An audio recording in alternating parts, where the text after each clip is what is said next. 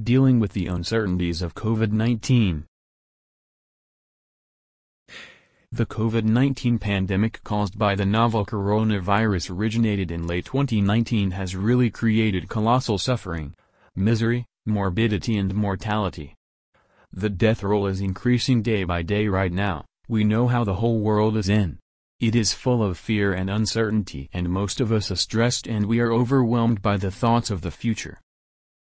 Such fears, stress, and uncertainties do have a good effect on our minds and, most important of all, our lives.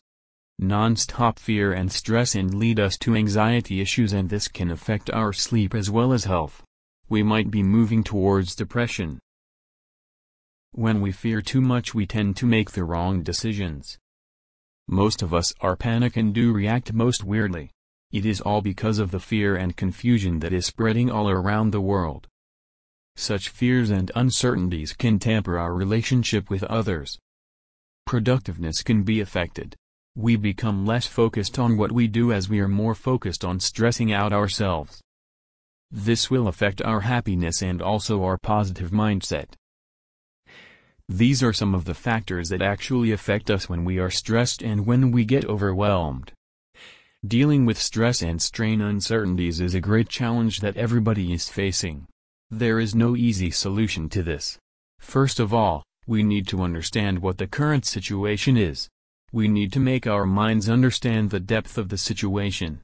We should be more aware and alert about the present situation, which is increasing day by day. Normally we try to ignore our inner feelings. We do it unknowingly. When we do so, we are automatically making our emotions take the prime position without our full knowledge. The next thing we need to do is to give some space to our fear and uncertainty. In short, we need to give our attention to it and make our mind more aware of the situation without any kind of panic. We have to give the problem a wider space. It is not necessary to change your feeling at all. All you need to do is to be aware of the situation and letting a lot of space around it and go in peace with the situation. By doing so, we will be able to take care of the situation as well as yourself. You will feel that your inside has to be taken care of. But it is also very essential to take care of ourselves and our feelings to the core. Try to give it a lot of space and let your mind be aware of it and not worry too much about it. Take this as a kind of chance to practice. You can help yourself to use this situation to face such a situation and become stronger in life, rather than fearing over a particular situation. Such experiences can be termed as the unseen teachers of our life. Make it a point to open your feelings related to the situation with others facing the same. They might also be facing the same fear as you are. So sharing your feelings of fear and worries with others can lessen their worries about the situation, thus bringing more connectivity with others.